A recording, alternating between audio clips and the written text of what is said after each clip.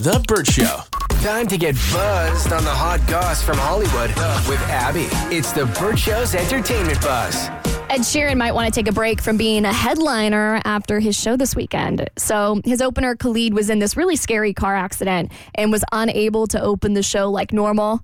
Good news is everything's great with him. He's got no serious injuries. But Ed comes out to open his own show, and he was talking about how different the experience was. He's like, this is so much less pressure. It's just me. I can see everybody. The lights are on. But then he was like, after every song, I'm going to be sure to remind you guys, this is not how it was supposed to be.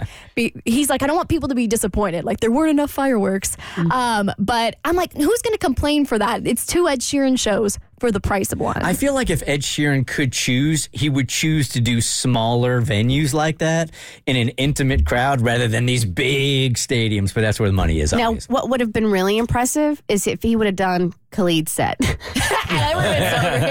like karaoke. So while they got 2 Ed shows for the price of one, Lana Del Rey fans got half of a show for the price of one. That was such a hot mess on stage. Yeah, so she was performing at the Glastonbury Festival, which is this music festival in England. It's huge. Massive. She shows up late. And I cannot even fathom, like, if you're a Lana Del Rey fan and you're at this music festival and it's hot and you're sweaty and you're drunk, maybe high, who knows, and you're just waiting for her to show up, and then she pops out. And they're not even mad? Well, She's like, I'm mad because did she say I was doing my hair? She said her hair took too long to do, which, to be fair, her hair's really high maintenance, but I assume you got all day to do your hair. Show up for your $1 million set that you're getting paid for. Yep. So, she's 30 minutes late, and it's like our major festivals, if it's in a park and there's neighborhoods, at a certain time, you can't go over like you could like in a stadium or something.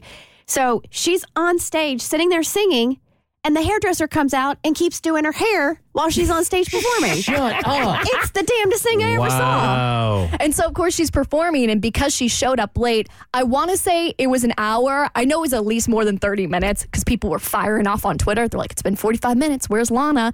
And so when they cut off her show, her fans were like, not today. They're singing the rest of the song that they cut off. They're like, we are getting video games one way or the other. I'd be pissed at her, man. No one cares about your hair. Show up in one of those brash, those Bass Shop, Pro Shop trucker hats. Do what you got to do, yes. Literally, when I went to go see Taylor, I'm like, she could come out on stage and read the ingredients of like a couscous box, and I would have been happy. I would have been so happy. It was so bizarre. She's sitting on stage singing Bartender, and her hairdresser is behind, her stylist is sitting there doing her hair.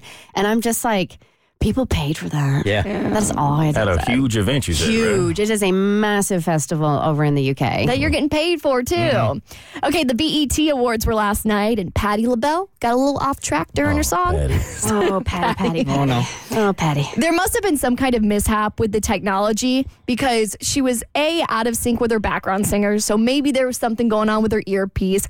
But then in the middle of her tribute to Tina Turner, there were some issues with the prompter. Patty at that age in that stage in her career where she don't care. No. Right. But the vocals sounded great. Like, Yeah, as far as her singing, but the fact that it's a tribute to Tina Turner, who just passed, it's like, oh, that's like... She should have got that right. From one legend to another, you were supposed to do her some justice, and she dropped the ball on that one. I just can't wait to see how the kids remix this on TikTok. Like, I know they're going to take that little clip where she's like, oh, Lord, I can't read the prompt. I know that is going to be memed somehow on TikTok. Oh, I'm trying. I'm doing the best I can. I cannot wait for Gen Z to take a hold of that and just run with it. For more stories, head to theburtshow.com. Click eBuzz. The Burt Show.